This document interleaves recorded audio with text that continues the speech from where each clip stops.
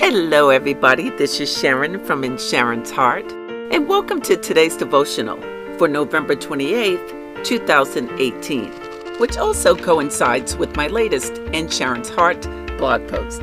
The devotionals are to increase your faith and confidence because at one time I didn't have either, and I want to encourage others that the Lord God will work in our lives when we have a relationship with Him.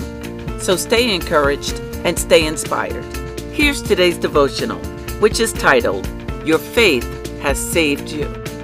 But before we get into today's message, there are two new developments I want to share with you. The first is my free FaithWorks webinar I created for those who may need help with their self-confidence, self-esteem, self-image, and faith.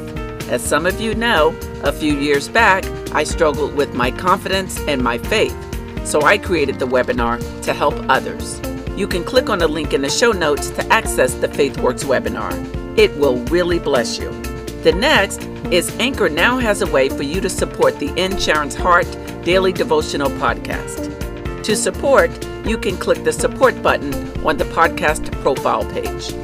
Okay, let's get started with today's devotional, which again is titled, Your Faith Has Saved You.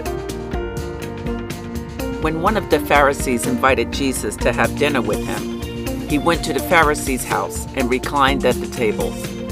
A woman in that town, who had lived a sinful life, learned that Jesus was eating at the Pharisee's house. So she came there with an alabaster jar of perfume.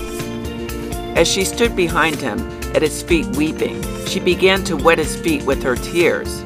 Then she wiped them with her hair, kissed them, and poured perfume on them.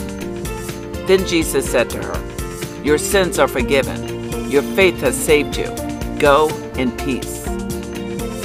That's just part of the story in Luke 7, verses 36 through 50, when Jesus didn't judge a woman who many people judged.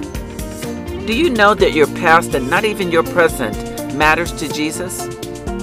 People may reject you, and people may reject me. It's part of life. Yet, guess what?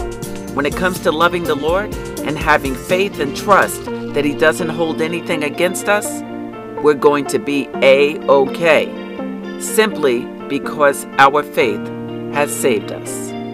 So be encouraged in the Lord today, everybody. Be encouraged.